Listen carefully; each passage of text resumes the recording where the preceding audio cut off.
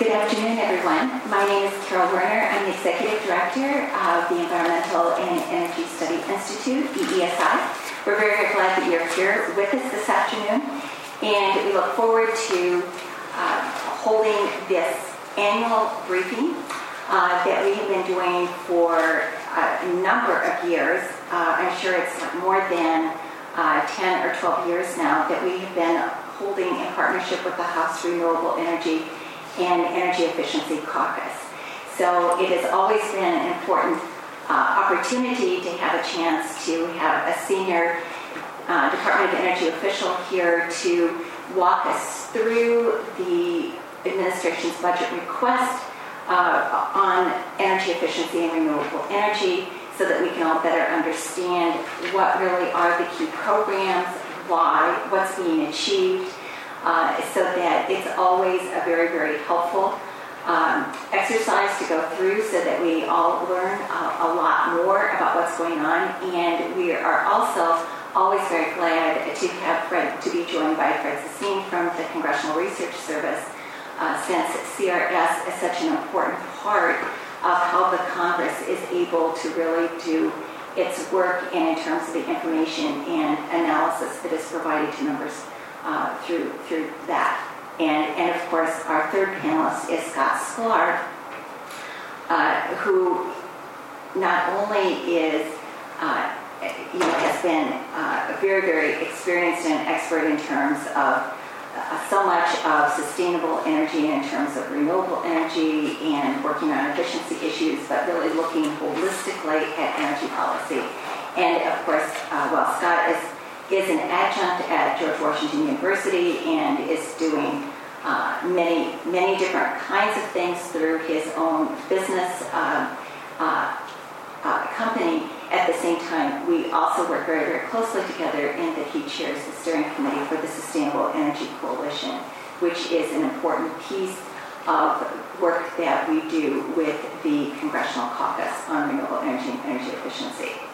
So at this time, I would like to introduce our first speaker, who is going to lead us through DOE's efficiency and renewable energy budget, really talk about the priorities of what this represents and why, what the key goals are. And we are very, very glad to be joined to do this by Mike Carr, who's Senior Advisor and the EERE Principal Deputy Assistant Secretary at DOE for the Office of Energy Efficiency and Renewable Energy. And of course, Mike has been at DOE for a number of years, but prior to that, he also spent a number of years here on the Hill on the Senate side working on energy issues. He's also been in other government agencies as well as working on energy in the private sector. So we're delighted to have Mike with us this afternoon.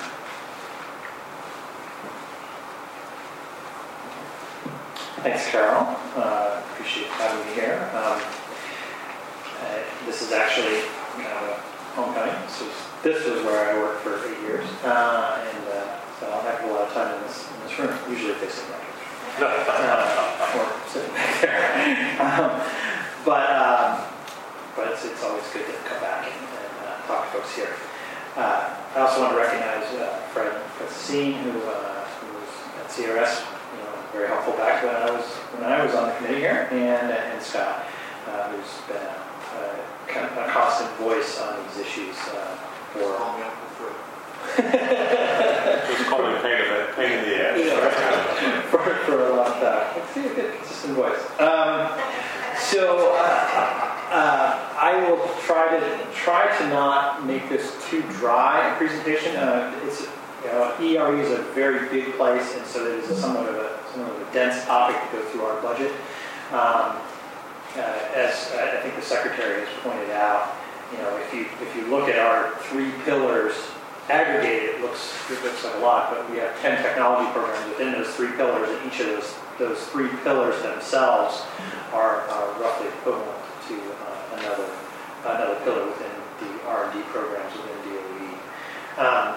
So let me try to sort of muscle through it somewhat quickly. The defining goal within ERE, though, is to we're trying to focus on the competitive opportunity that is created by the technology suite that we work on across the clean energy space. And we believe there is a compelling global opportunity on that. Our specific goals, you can see up here, the administration has set some clear goals for energy efficiency and renewable energy. And although we have programs that work on every bit of this, one thing that I would like to highlight right up front is that just within President Obama's second term, we've issued 12 final energy efficiency rules for appliances, which will save an estimated 500 million metric tons of CO2 and around $87 billion for consumers and electricity bills by 2030. So that's an example of the sort of the outsized impact that a lot of our work can have. So in order to support the groundbreaking science and innovation that's essential for achieving the President's vision, we support some of the best innovators in the country and businesses. These are leaders who research, develop, demonstrate, and deploy high-impact, cutting-edge technologies that make clean energy just as affordable and convenient as the traditional forms that we're all used to. So we break our work down into three fundamental pillars: sustainable transportation, energy savings in homes, buildings, and manufacturing, and renewable electricity generation. We do our work guided by our 5 core questions. One, is this a high-impact problem? Will this make a difference when we achieve our goals? And then, will the EERE specific investment make a large difference relative to what the private sector is already planning on doing? And then, have we made sure to focus on the broad problem that we are trying to solve, and are we open to new ideas, approaches, and performers to achieve that goal? And how will the EERE funding result in enduring economic benefit to the U.S.? Is it part of a grounded long-term strategy? Is it a long-term opportunity for the country? And why is this specific thing that we're doing a proper high-impact role of the government versus something best left potentially to the private sector to address on its own? So these are the questions that our directors ask every time before they create a new funding opportunity. And by asking these critical questions and making what we call the go, no-go decisions on continued EERE investments, it's clear that the recent progress, we've had incredible recent progress across all of our sectors. So just going to give a couple of highlights. In transportation, in 2014, the 5-year Super Truck program exceeded its goal of a 50% improvement in freight efficiency 1 year ahead of schedule in long-haul trucking. And thanks in many regards, and also in transportation, thanks in many regards to DOE investments in electric drive technology, which is now more widely available than ever before. And in fact, all the domestic manufacturers now feature a plug-in vehicle either available today or in the near future that uses the technologies that we've supported in this area. Also, I would highlight that we now have 3 commercial cellulosic ethanol plants have come online that are first of a kind plants and that were catalyzed by DOE support. In renewables, in just the first 4 years of the 10-year Sunshot Initiative, we're nearly 70% of the way toward our goal towards to reducing solar PV costs. And that's $2 a watt for residential and $1 a watt for commercial. The cost of U.S. wind energy has decreased by more than a third in just the last 5 years alone. And the first tidal power plant in the U.S. was connected to the grid. In energy efficiency, as recently as 2012, replacing a standard incandescent with an LED equivalent might have cost around $50 per bulb. Today's LEDs are brighter, have better color quality, and in many cost less than $10. With a life expectancy of over 10 years, these bulbs were already a solid investment, economic investment at $50 a bulb. And at $10 or less, they're just an absolute no-brainer. And according to our projections, by 2030, LED lighting will save Americans over $30 billion a year in electric costs, just in this one technology alone. And finally, through our Better Buildings Challenge, more than 250 DOE partners are on track to achieve energy savings of 2.5% each year and have saved $300 million already due to less wasted energy since the challenge began. We'll talk a little bit about what we consider our return on investment. We strive to ensure that every project and initiative we invest in has the opportunity for a healthy return on investment for the taxpayer dollars invested. For example, over a 30-year period, EERE funded combustion R&D on heavy-duty trucking efficiency resulted in a net benefit of more than $70 billion. That's a 70 to 1 return on investment, an ROI that any company would envy. And as we can see through these statistics, these technologies are ready for deployment now and represent a huge near-term economic opportunity. According to a new recent report by Bloomberg, $310 billion was invested globally in clean energy last year, a growing market that's already creating businesses and supporting jobs through the research, development, and deployment of clean energy technologies. At DOE, we believe that we should continue the necessary and appropriate investments to ensure that clean energy technologies today and tomorrow are not only invented, but manufactured here in America in order to maximize the economic return for our ongoing R&D efforts. Here's give you a sense of the EERE budget trends.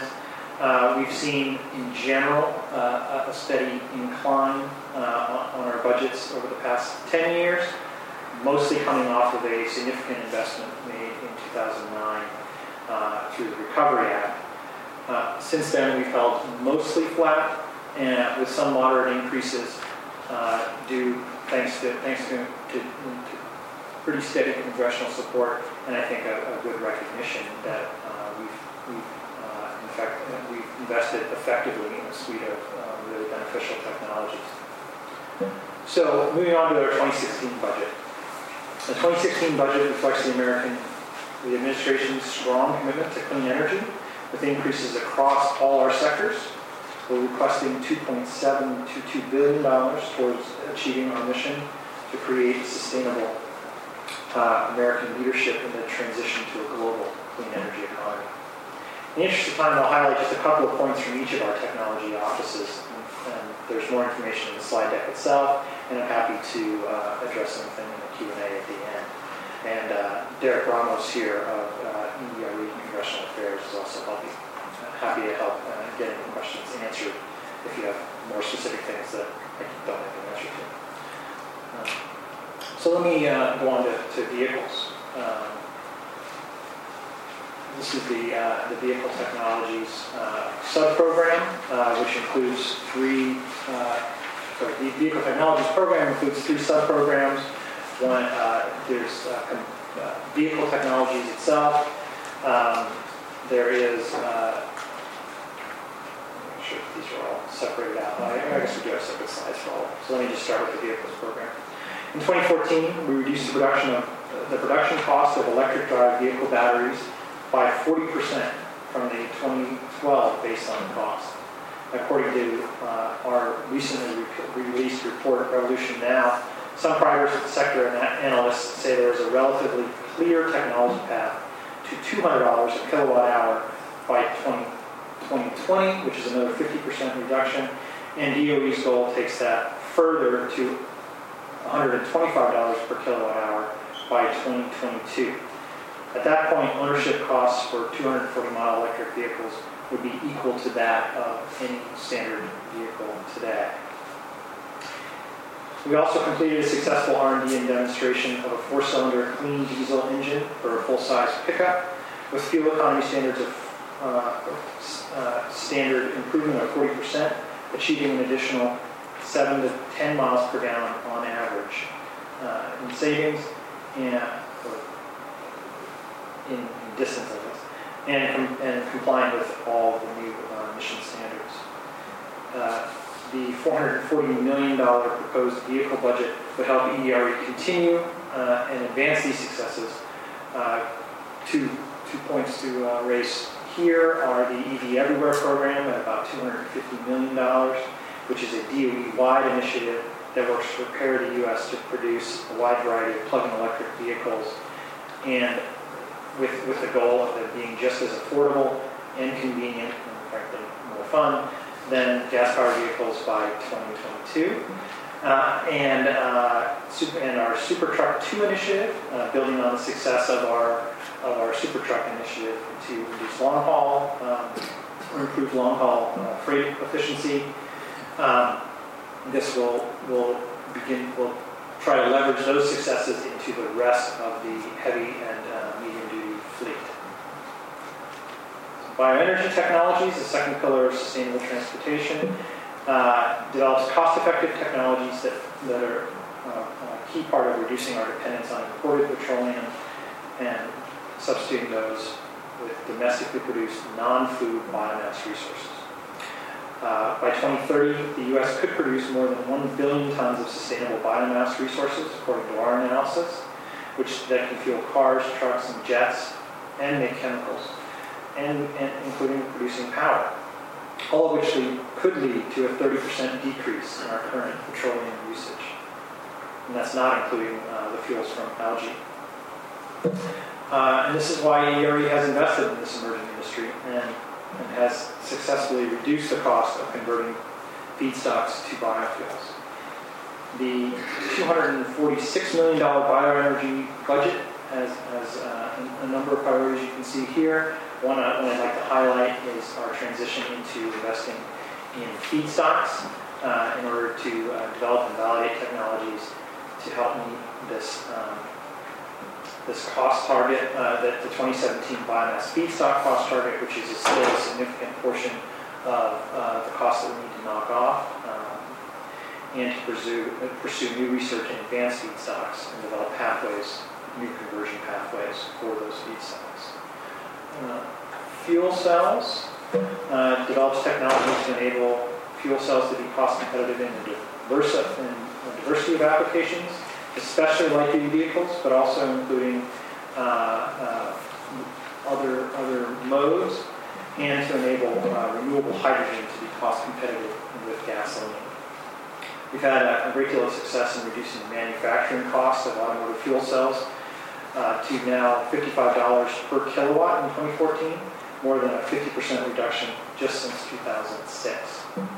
And with a budget of about $103 million, EDRE would invest in reducing the cost, and continue to reduce these costs, and increase the durability of fuel cells, and advance technologies to reduce the hydrogen production, delivery, and storage costs, as well as invest in grid modernization projects to enable this production. Now, renewable power. The first of the renewable power technologies I'll talk about is the Solar Energy Office, which we have under the Sunshot Initiative banner. A couple of successes in this area. The one highlighted by the Sunshot Incubator, which since 2007 has provided early stage assistance to small businesses and brought in new products and services to the marketplace, leveraging about $100 million investment, resulting in about $2 billion in subsequent private sector funding. The budget there of $336 million would support the solar program's goals by investing in best-in-class solar power, concentrating solar power innovations at the 1 to 10 megawatt scale, focused on soft costs for commercial scale and residential scale PV. These soft costs, such as permitting and financing costs, are an increasingly higher percentage of the overall cost of solar. In fact, since the beginning of 2010, the average cost of solar PV panels has dropped more than 60%. And the cost of the overall PV system has dropped by 50% over the last 3 years alone. However, the installed cost of solar in Germany, with its much lower solar radiation than here, is less than half the cost of installing solar in California, which shows just the level of improvement we still have to make in that area. And so if we can decrease those hardware soft costs, we can make these technologies available to much more of the country. In wind energy, we're working to establish a competitive U.S. offshore wind industry through cost reductions focused on technology R&D, demonstrations, and elimination of and reduction of market barriers, as well as enabling a seamless and cost-effective integration of wind power into the grid.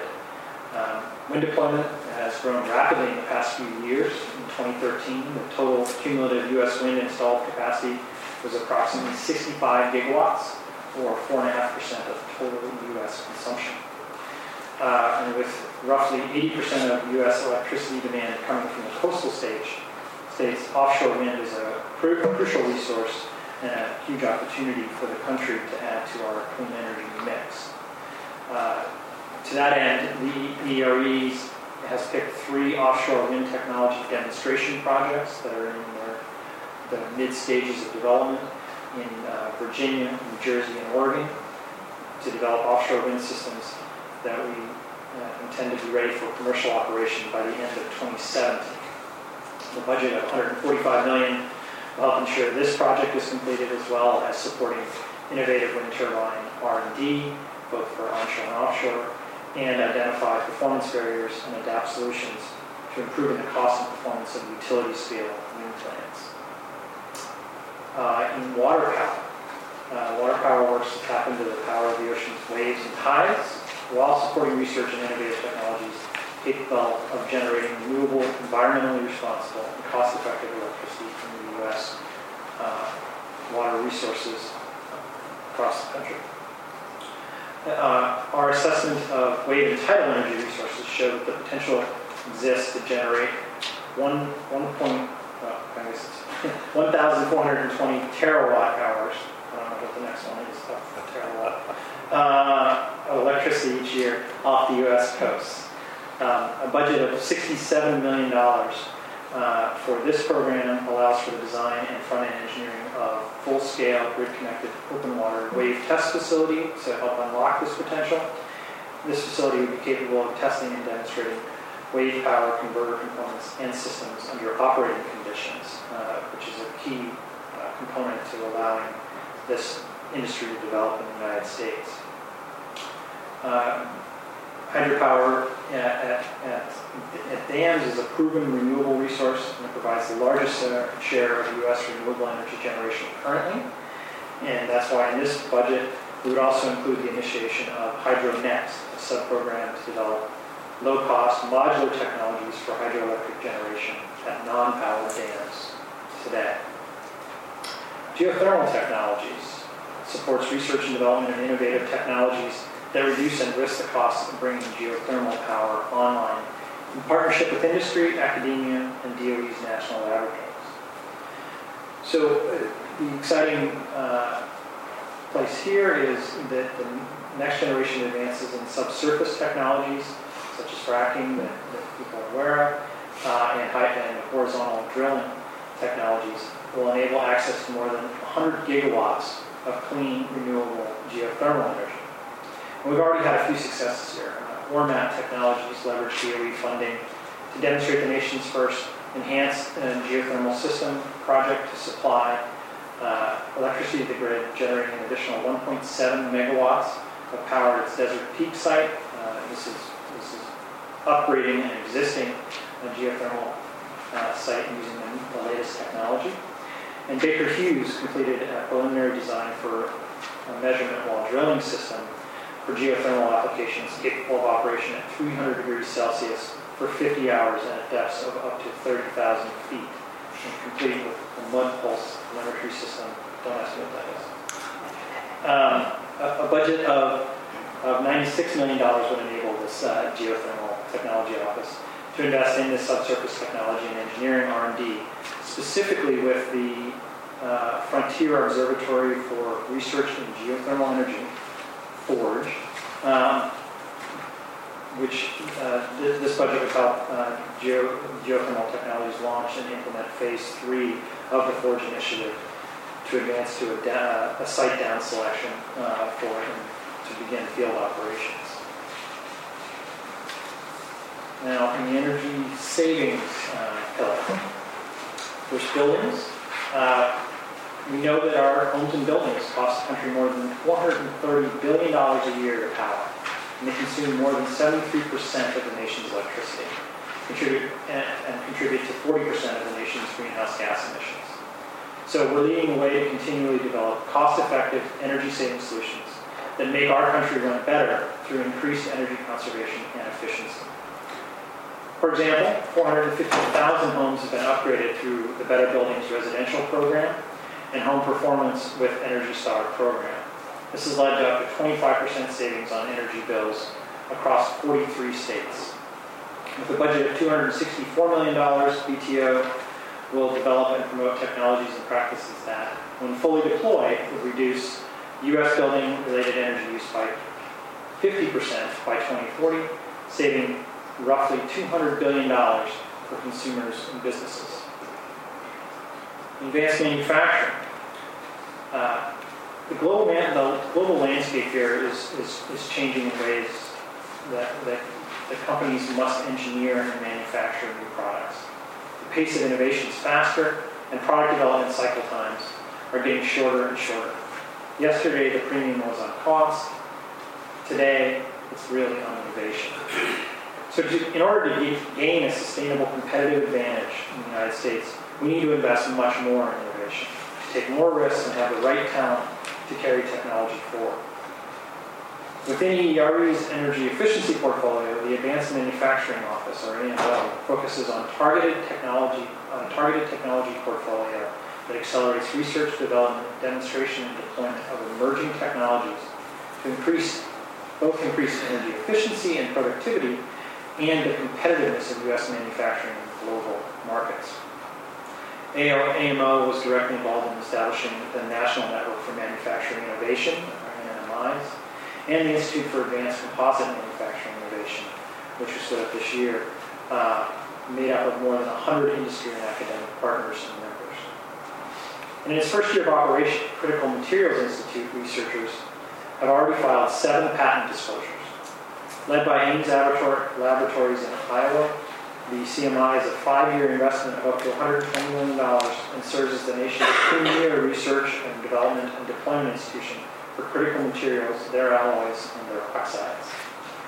In fiscal year 2016, EERE's budget request of $404 million continues to support R&D facilities where industry and research institutions can conduct shared pre-commercial R&D on high-impact, cross-cutting advanced manufacturing innovations to advance their readiness towards domestic commercial production.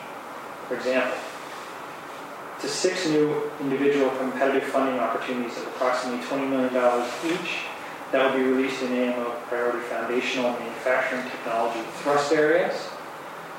The full funding of 2 new Clean Energy Manufacturing Innovation Institutes that will also provide annual support for existing facilities, including 4 institutes, 1 energy innovation hub, and 1 manufacturing demonstration facility. And the technologies that enable American manufacturers to use the critical materials more efficiently and reduce or eliminate the need for materials that are subject to supply disruptions. Almost there. The Federal Energy Management Program is also in the energy efficiency pillar. As America's largest energy consumer, the federal government must lead by example. The Federal Energy Management Program's $43 million budget request will enable federal agencies to meet energy-related and other sustainability goals and to provide federal energy leadership by leading by example. One of the mechanisms we're using used in fiscal year 2014 through a competitive grant process. The Federal Energy Efficiency Fund, or FEEF, awarded $5 million to 9 different energy projects from the government, many of which are first-time implementations of these technologies that have been valued with a total investment of $120 million. So there's a high degree of leverage in these funds. Weatherization. Since the Weatherization and Intergovernmental Program, or WIP, since this program began in 1976, it has helped improve the lives of more than 7 million families by reducing their energy bills. WIP works with state and local organizations to speed up the deployment of clean energy technologies and practices by a wide variety of government, community, and business stakeholders. A couple of successes to highlight here. WIP exceeded its 2014 performance goal of 24,600 home retrofits for low-income families by 50% through the Weatherization Assistance Formula Grants Program. And WIP successfully recruited 15 to 20 private sector partners for our Better Buildings initiatives, which help spread at no cost to the government our technologies and best practices across the country. The budget request of $218 million will help WIP award and manage its Weatherization Assistance Formula grants and provide weatherization retrofits for approximately 33,000 low-income families across the country. It will also allow us to provide competitive grants for weatherization assistance in the underserved multi-family sector and award and manage 56 formula grants to help state governments expand energy efficiency and renewable energy policies and technologies. This is finally our mission-critical cross-cutting support programs. First is strategic programs with a request of $27.8 million to increase the overall effectiveness and impact of all the ERE's technical programs. Specifically, strategic programs launched LabCorp this year, which trains and empowers DOE's national laboratories to accelerate the commercialization of clean energy innovations and increase their impact. We also launched the National Incubator Initiative for Clean Energy, my favorite acronym, NICE, which provides critical support to bring startups closer to the market readiness. NICE will create a national network to support and serve the clean energy small business and entrepreneur community. Across DOE, there are these cross-cutting initiatives. I'll mention a few that are key to ERE's portfolio. ERE is focused on ensuring the success of the American manufacturing sector, and therefore each program office contributed to a cross-cutting clean energy manufacturing initiative, or CEMI. In addition, in order to maximize the contributions of all ERE technologies to a reliable and secure electrical grid, ERE has undertaken a comprehensive grid modernization initiative with partnership across the DOE and our national labs to develop technical tools as well as the design and testing of integrated energy ecosystems to help realize the full potential of the opportunities of a modern grid.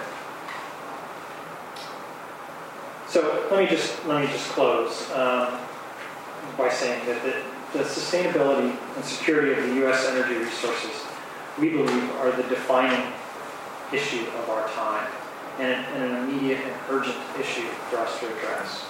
The Obama administration continues to show strong support for energy efficiency and renewable energy activities through these increased budget requests and a strong support of policies that will lead to long-term clean energy solutions to help meet our nation's energy demands. It is clear that ERE will be a critical player in America's energy future and in our continued competitiveness in this growing clean energy technology race across the globe. So there's a lot at stake, and we feel like we have a lot of work yet to do, but we are on the cusp of really achieving something great. The clean energy revolution is real, and it is happening, and we believe it's up to all of us to keep that momentum going.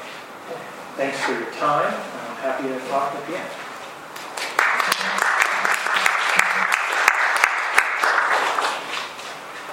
Thanks so much, Mike. Obviously, there was a ton of information there, and hopefully you'll be able to formulate some questions, and it's really worth delving into because there is so much interesting programmatic information here.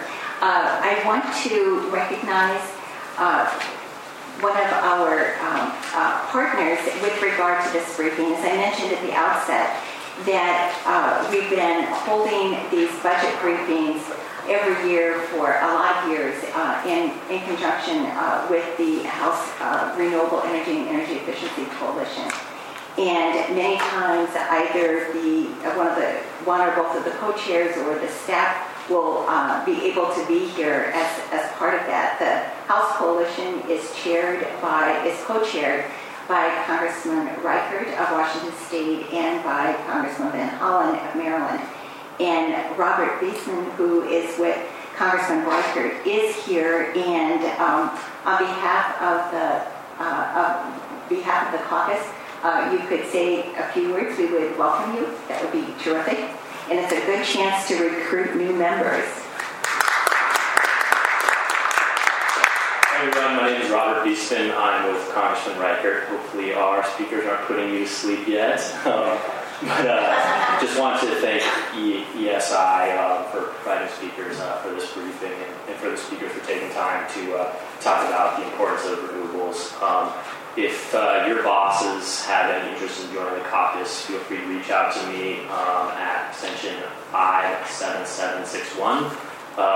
Love to have you join the caucus, or if you have any ideas about renewables, we'd love to hear it. So thank you for coming. Great. Thanks, Robert. Appreciate your being here. And so now we will turn to our speaker for the scene from the Congressional Research Service for his take and kind of an overview analysis of looking at the EERE budget. Fred? Thank you, Carol. Good afternoon, everyone. Do you want to come up here? Well, can I do it from here just for the beginning? That's and then I'll move over to the podium. As most of you know, CRS is required by law to be non-biased and non-partisan. So before my remarks on the budget, I must make a formal disclaimer. Well, the truth is, I'm not really Fred from CRS, and my colleague is not really Scott from Stella Corporation. Surprise, we're actually Dusty and Billy from the rock music band ZZ Top. Yes, it might be hard to recognize us without our electric guitars, but maybe this will help. You're going to electrocute me, Fred. I don't want to do that. Oh my God, look at you. Unbelievable. Okay. Twang. Does this give you confidence in CRS? No bias, no partisanship. But what kind of analysis after that? Exactly. Well, Let's not that go we'll there. find out. I try to get Michael to put you in his presentation, so I have Fred. So as you can see, in reality, I cut off my beard to conceal my true identity from CRS. But Scott is another story. Like Mick Jagger or the Rolling Stones, Scott loves his rock star persona. And as captain of his own company, there was no pressure for him to hide his identity. Well, I guess all these years in government caused my sense of humor to dry up, since I'm not getting much laughs here. And you can obviously see why I gave up on careers in music and in comedy. Instead, I chose a much more exciting career, to work for Congress. Okay, let's get on with the rest of the CRS fact-checking. Putting my policy face back on. Everyone should have a hard copy of the slides in the presentation. If you don't, this will all be on the website later. I will refer to the slides by number, which is shown in the bottom right-hand corner of each slide. Also note that some slides are shown with a dark blue background. Those are a little different. They're index slides, each of which lists a group of slides that follow immediately after, just to help you kind of guide through.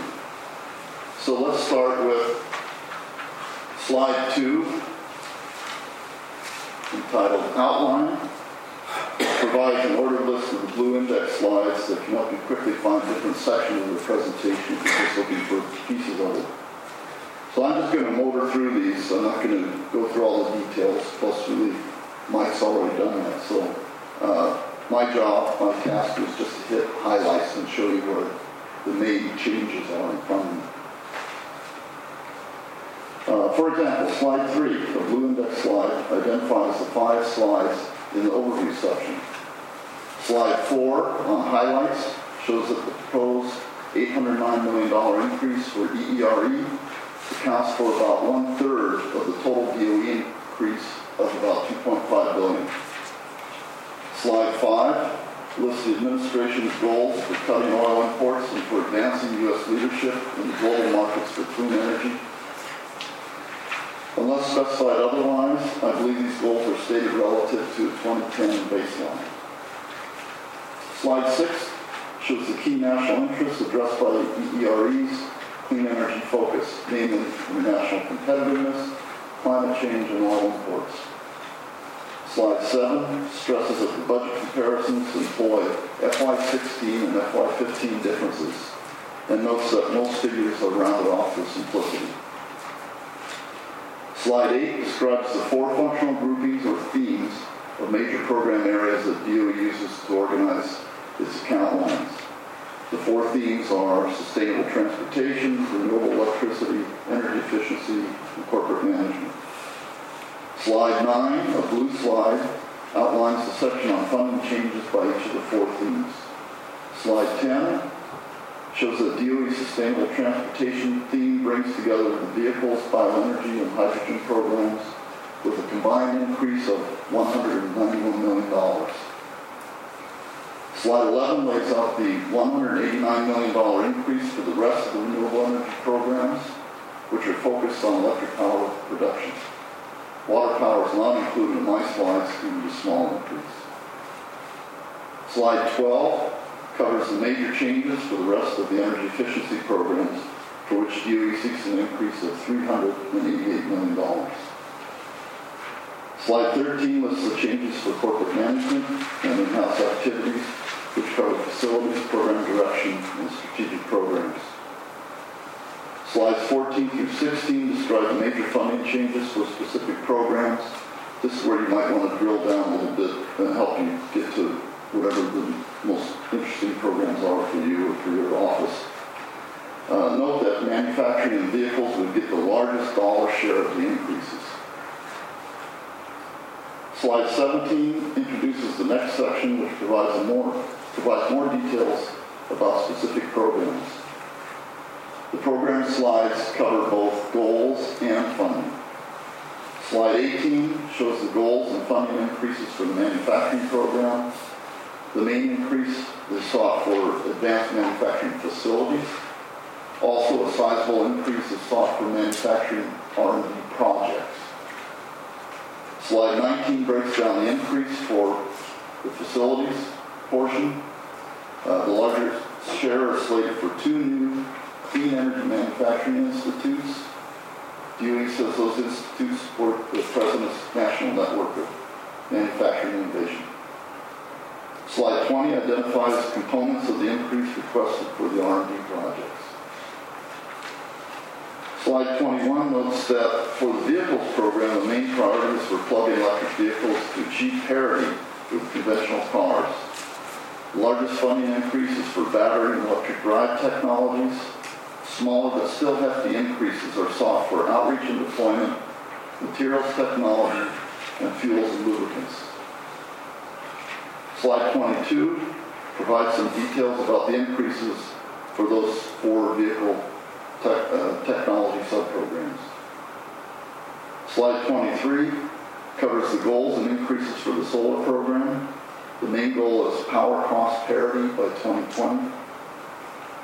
Slide 24 breaks down the increase sought for buildings energy efficiency.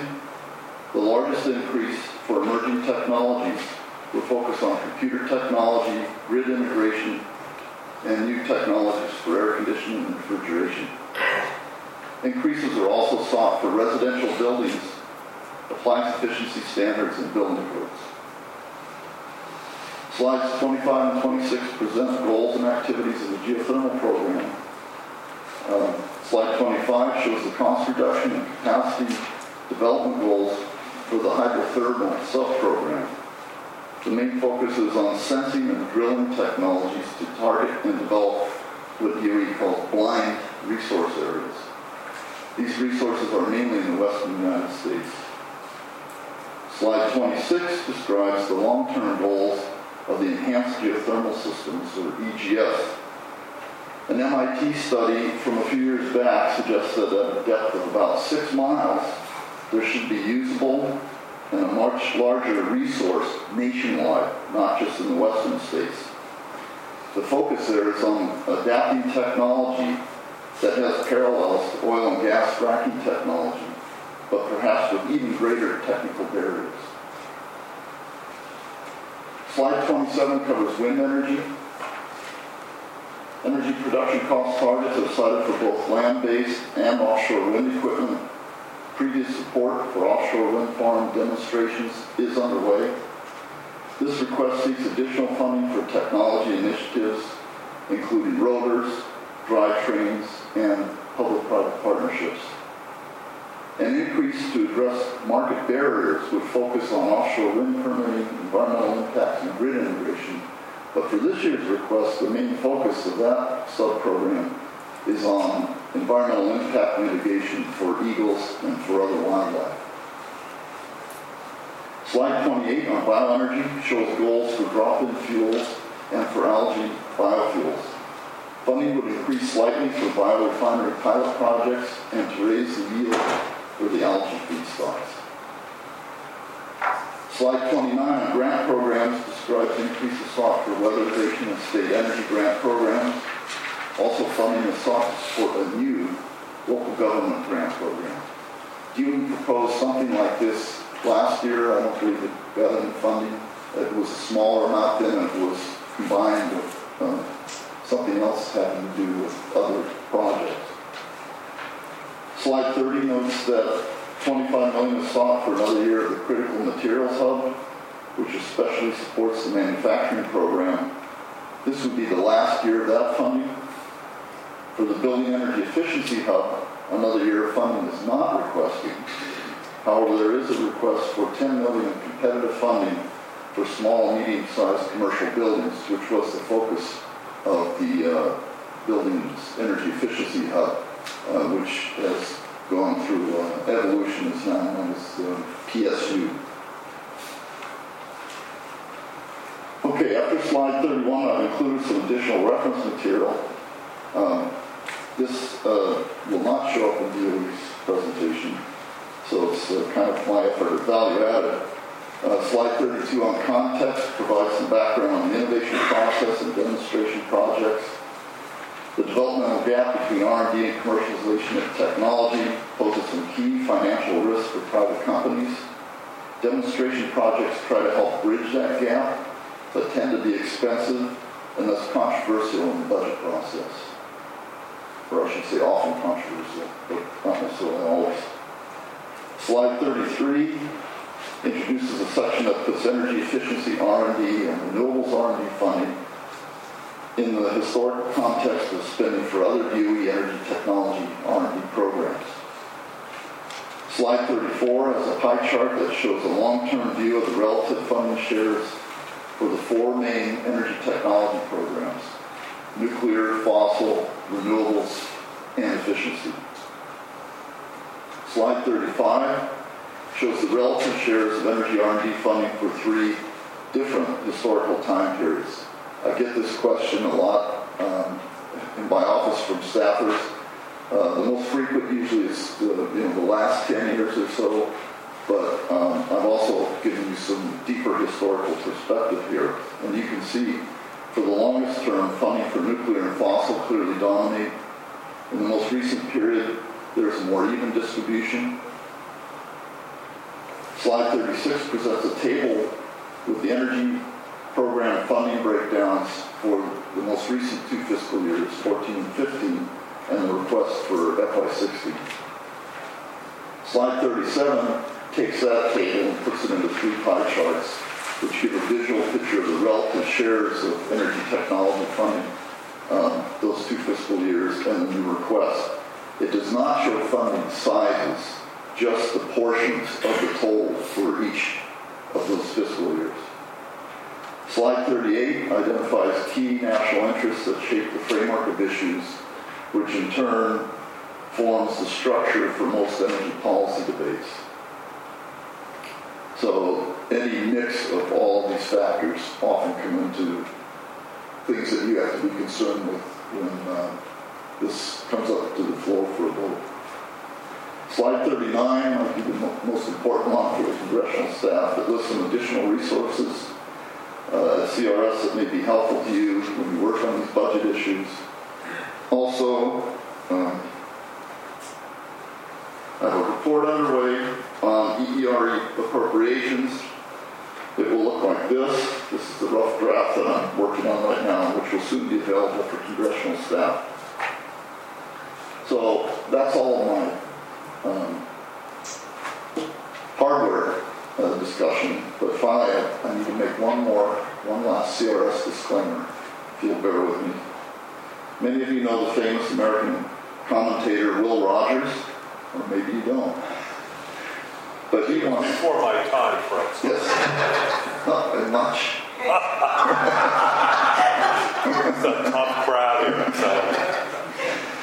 When once asked about the extent of his knowledge on government policy, Rogers once famously remarked that all I know is what I read in the newspapers. I am today in a directly parallel situation because all I know is what I read in the DOE budget documents. So, if you have any difficult or tricky questions today about the EERE budget, please direct them to DOE's presented Mike Carr. Thank you.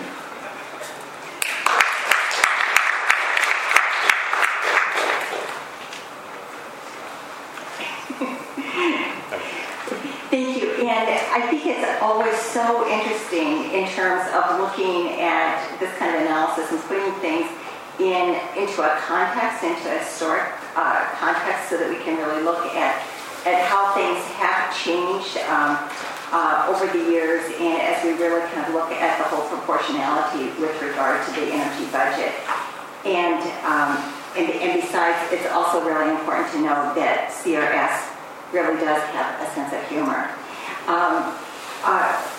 I'd now like to turn to our third speaker, to Scott Sklar, who is the chair of the Sustainable Energy Coalition Steering Committee and the president of the Stellar Group, and also an adjunct at GW. Thank you. I worked up here for 9 years in the U.S. Senate in energy and military affairs in the 1970s. So I've been in this field a long time, and I started with air, just like all of you. And I teach 2 interdisciplinary courses at GW on sustainable energy, sponsored by the engineering school, the law school, the business school, and the science part of the arts and science school. I put on the table outside the 30 studies I require my students to be familiar with. And these studies, in aggregate, show that with technology we have today, we can meet most or all of global energy needs, or U.S. energy needs, with the portfolio of high-value energy efficiency and renewables sustainably. There are no peer-reviewed studies, by the way, on using traditional energy sources sustainably. So, just a thought. I thought, rather than nitpicking, which I've done for the last decade doing these, I would try a different tack with you to sort of end this up and keep it spunky. This is a chart that McKinsey & Company put out on sort of the 12 disruptive technologies. And these are the technologies, frankly, that are going to drive our economics, all right?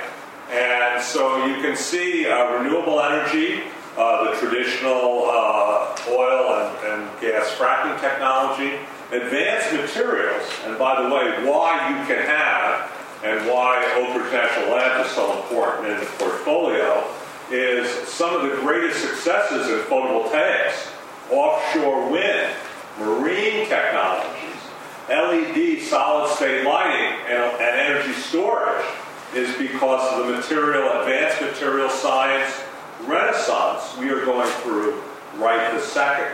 None of this could happen without this disruptive technology coming along at the same time. 3D printing, many of the components that you see in advanced renewable systems and telecom systems are made through 3D printing technologies. This is astounding. Energy storage, we are in a battery renaissance. For my business, where I blend all this energy efficiency and renewable energy in the private sector globally, energy storage, I work with 60 different kinds of battery materials from over 100 companies. Not only are the materials are becoming more diverse and lower cost, they are lasting longer. And so what appeared to be, what I'm doing with the military, thin film batteries is just beyond science fiction that I can ever report here without getting in jail. Mobile internet and all of the information technologies, cloud technologies, you think of that in computing, but it's in fact, we're using them for smart information systems on energy loads, with energy bills, with distributed generation, with energy efficiency, with smart thermostats. Google didn't spend a few $1 billion for the Nest thermostat because they thought it was cute. They were planning to go into linking information and buildings and behavior together. So this blend of disruptive technologies is what's going to drive not only the U.S. economy, but the energy economy as well.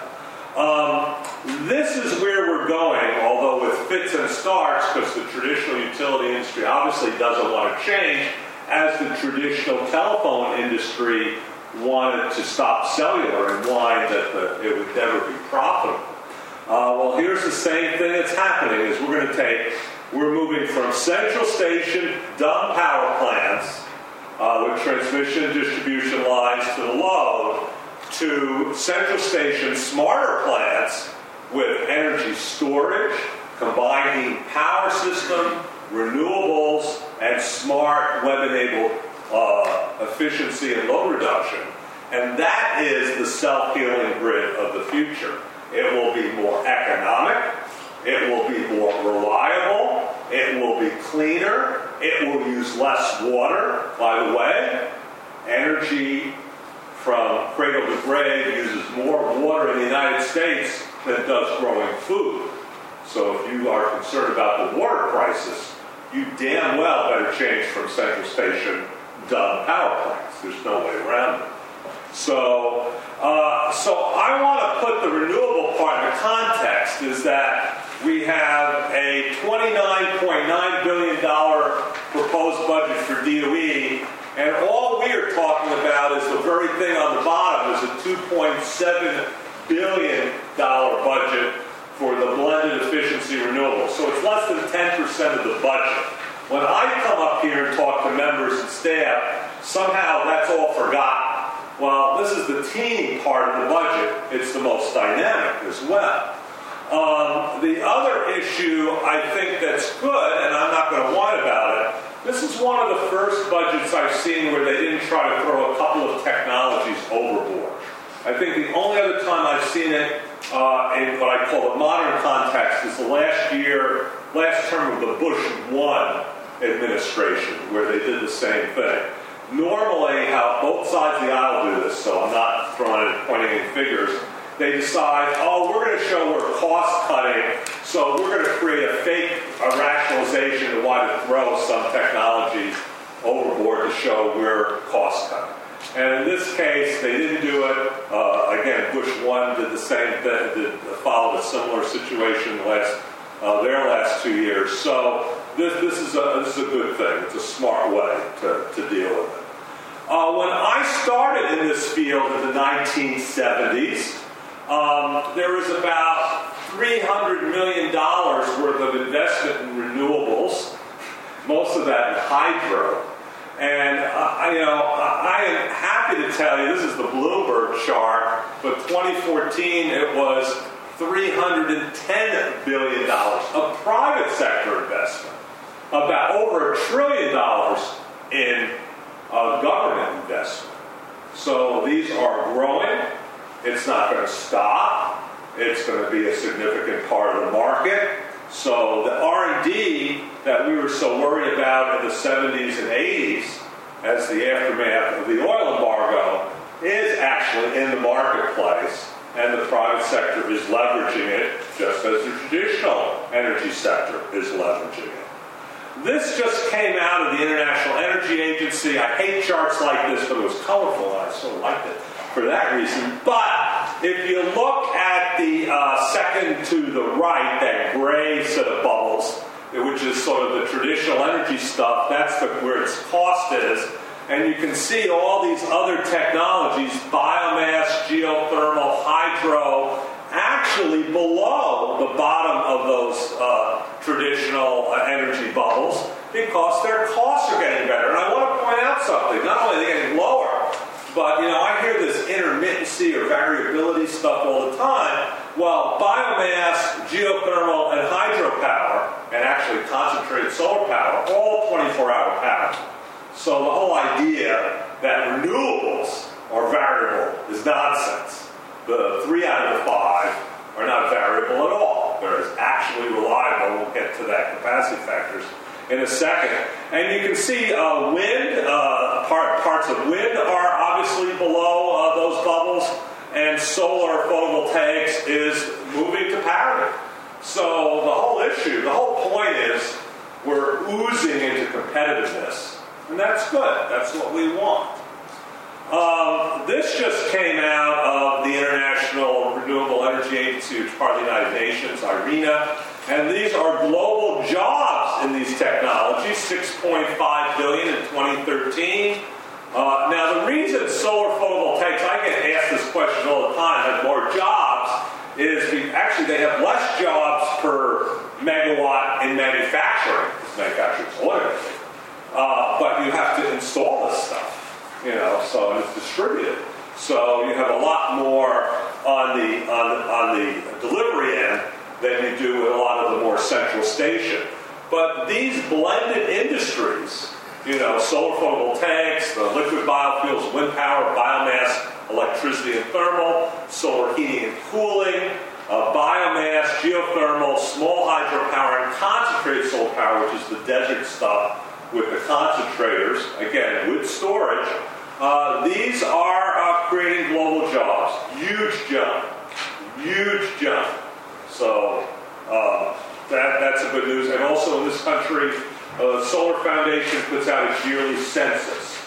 And so they just put out, released theirs. Again, I don't have it as a slide, but the solar industry in the United States actually has more jobs than the U.S. coal industry. So I wanted to sort of put you through just a little retrospection. I can do it because I'm, as my daughter says, ancient. And I just want to say that this renewable energy efficiency stuff is thought of as an Obama thing. It couldn't be further from the truth.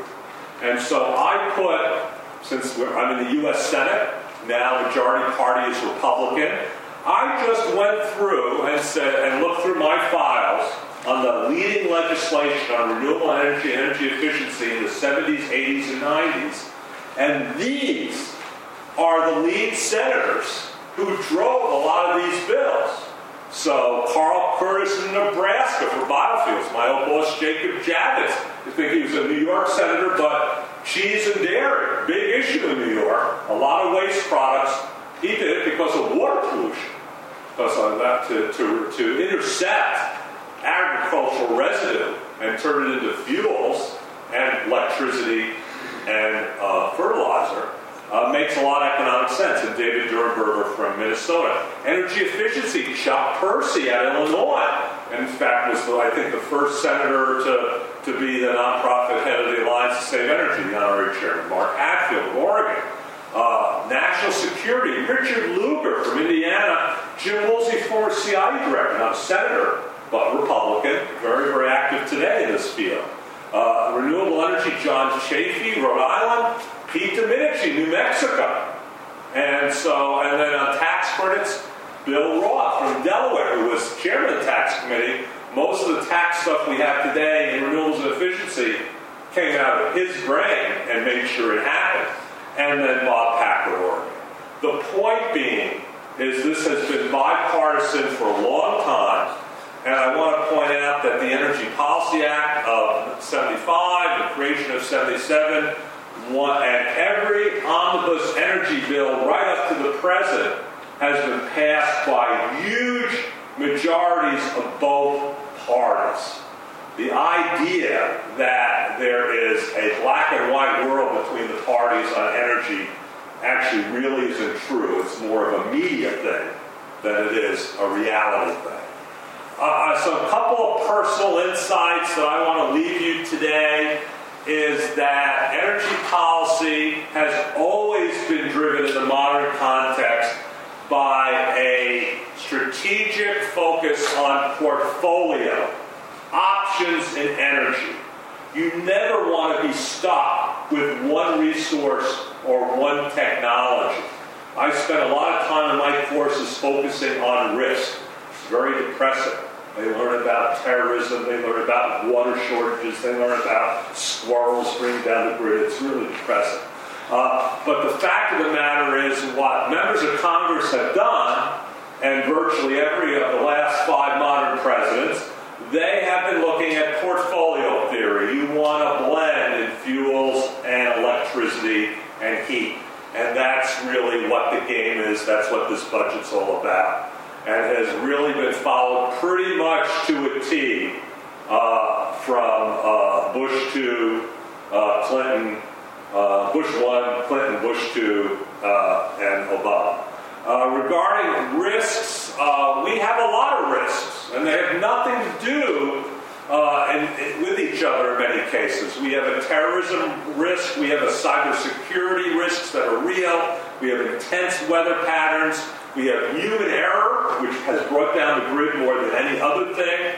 We have geological events, earthquakes, tsunamis, obviously climate, flooding, forest fires. So the issue is we need a resilient energy system in fuels and electricity. And we need a resilient energy system that doesn't hemorrhage every time something happens. I was hired by Governor Barbour after Katrina and the Clinton Foundation in New Orleans, also after Katrina, because the infrastructure was ripped apart. We can't just build up everything and assume everything is just, keeping the same approach. We need more resilient, self-healing grids like the internet. So we need fuels and systems that are closer to end users, more in proximity to end users, like cell towers are in communications. We need more smarter grids, as well as smarter on-site generation. And we need market and policy rewards for predictability. Why I am hired by Fortune 100 companies around the world to bring in efficiency and renewables blended into their corporate operations, I'm telling you, it's not because of the beer. I am brought in because the technology blend that they want is their biggest concern is predictability, not lowest cost. Lowest cost is great at the moment, but then it flips. If you've ever seen the cost charts, which I won't bore you with, it goes up and down like this. They want predictability. They want to know 5 years and 10 years from now, their energy is pretty much flat, so they can worry about other things. That's what this is all about. So I just want to remind you that there are no dumb questions. What's wonderful about having graduate students is the only kind of job that is legalized slavery in the United States, which means if you have any questions, there are no dumb questions. I can get you research studies. I've already given you my 30 top reports list. There is tons of security and reliability studies right now on all sorts and facets of energy. I am happy to share any of them with you as long as they're not, I'm allowed to do it.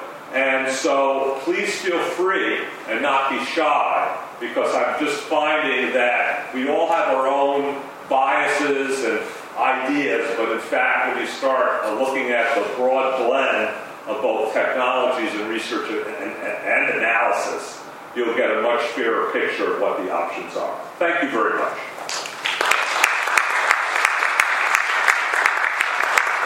Thanks, Scott.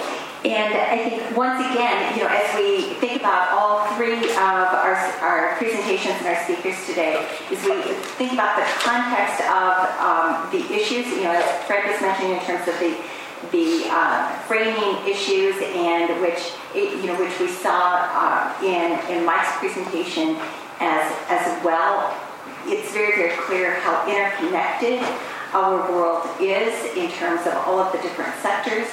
And while the world becomes, it seems like, more complex, at the same time, we are also seeing that it feels like there is this great race that is underway in this country and also globally, as more and more of these technology issues are really, really key to economic and international economic competitiveness in terms of our whole economies. And one of the things that I would also mention as we talk to people in terms of the private sector, in terms of other governments, what we hear over and over again is that policy matters, that the private sector looks to government to help mitigate some of the risks, because a lot of the R&D that they are looking for, they would not undertake themselves. And that therefore what we also see, and what I have learned over the years, is that there are so many partnerships between government and the private sector in terms of figuring out what makes sense in terms of R&D and then where that goes. So it's actually really, really fascinating. This is a great opportunity to really delve into these issues a little bit more and hear from our specialists here. So let's open it up for your questions. If you could identify yourself, please, or comments. Okay, we'll go here first.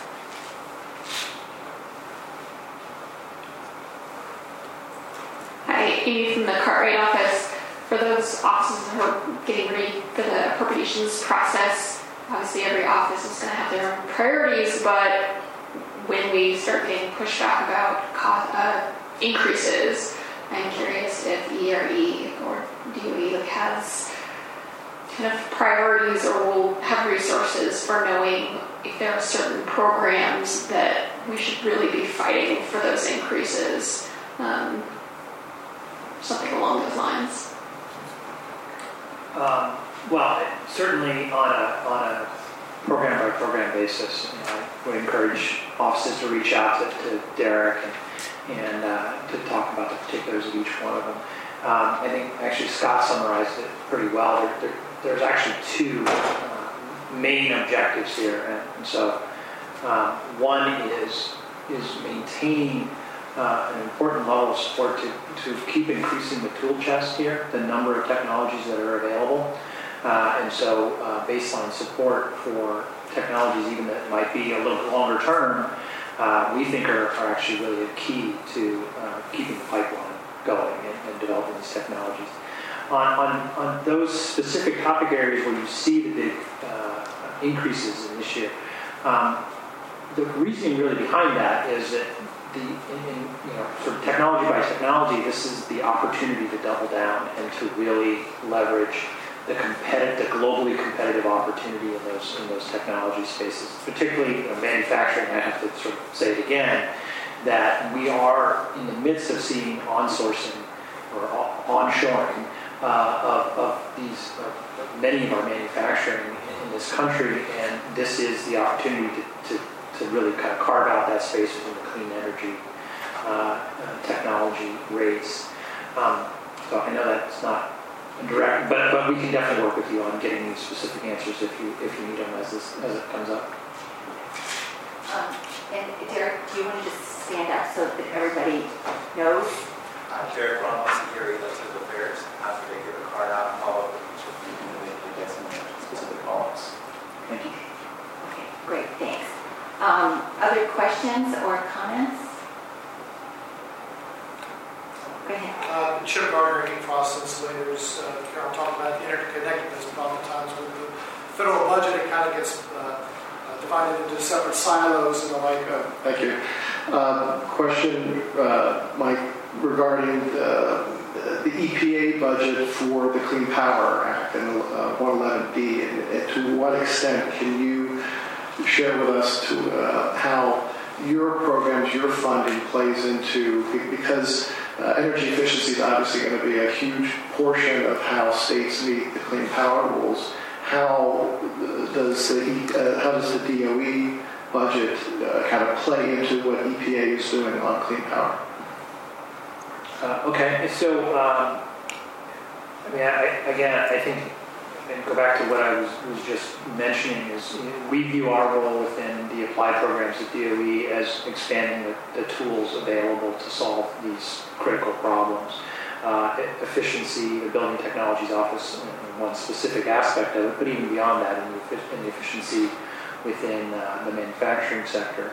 I think we're bringing new tools to bear, LEDs being one of the most obvious and most recent. We're seeing incredible uptake in that. And that gives you a whole solution space to meeting energy efficiency goals. We have the same kind of opportunities, we think, in the pretty near future in getting away from vapor compression air conditioners and into the next generation of air conditioners that are much more energy efficient, just as an example. The interaction can be direct. I mean, once we see what the opportunity space is, we obviously share with all of our federal partners what that is, and then they'll get it incorporated into their models at the end of the day. But it is basically about sort of building out the opportunities so that there's a lot of different compliance pathways, a lot of different ways to achieve the goals, and that they're not region specific, or that there's, so that everybody across the country sort of has the opportunity to get where they want to get. Okay. Other questions? Sleepy group today, sleepy. Okay, over here. And why don't you just wait for the mic? Alex Fields from the Center for American Progress. So, in the budget, it seems like a big part across the DOE is focusing on grid modernization and the growth of the smart grid. And I was just wondering, especially now that there's a lot of renewable energy sources are becoming more cost competitive and approaching grid parity, what are the sort of the best strategies for implementing them and getting them integrated to the grid, as well as kind of developing solutions for demand response to ensure there's not overloads of the grid and that demand can be met? Scott and I also have an opinion on this.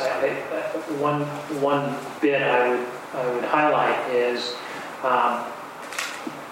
particularly in the Recovery Act, but also in other places, we've begun a pretty substantial investment across the country in more intelligent grid, but it is not yet interconnected, and we have not yet taken advantage of all the opportunities that more intelligent systems provide.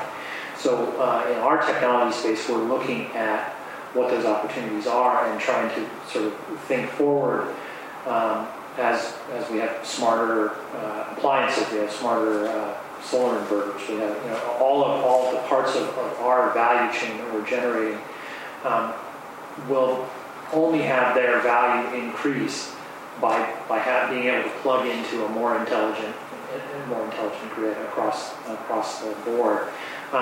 Those standards are still being worked out, and so it is a sort of it's a lumpy investment environment. You're going to invest in some things that you may not realize that value for some number of years thereafter. But we do perceive that once you begin to integrate these things into a coherent system, you're going to have a much higher value proposition than any of the technologies have alone.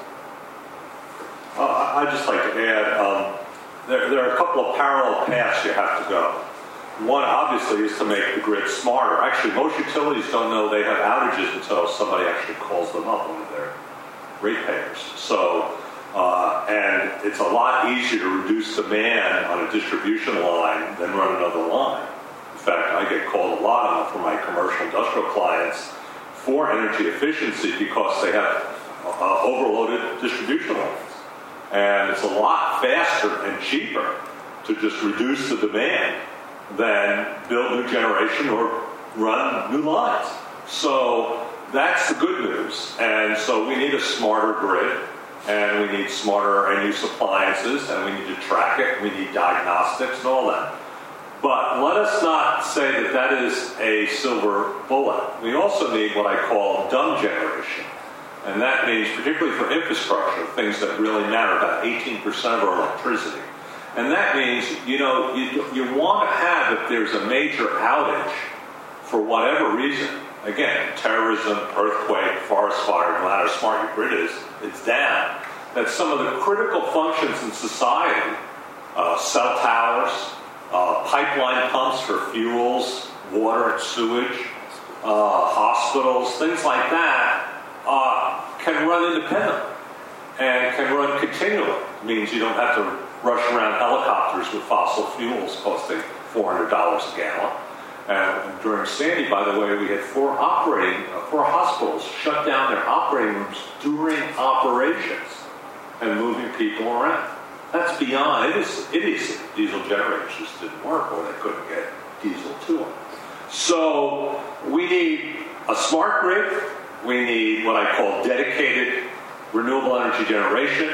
We need a lot more high-value energy efficiency. It needs to be all in parallel.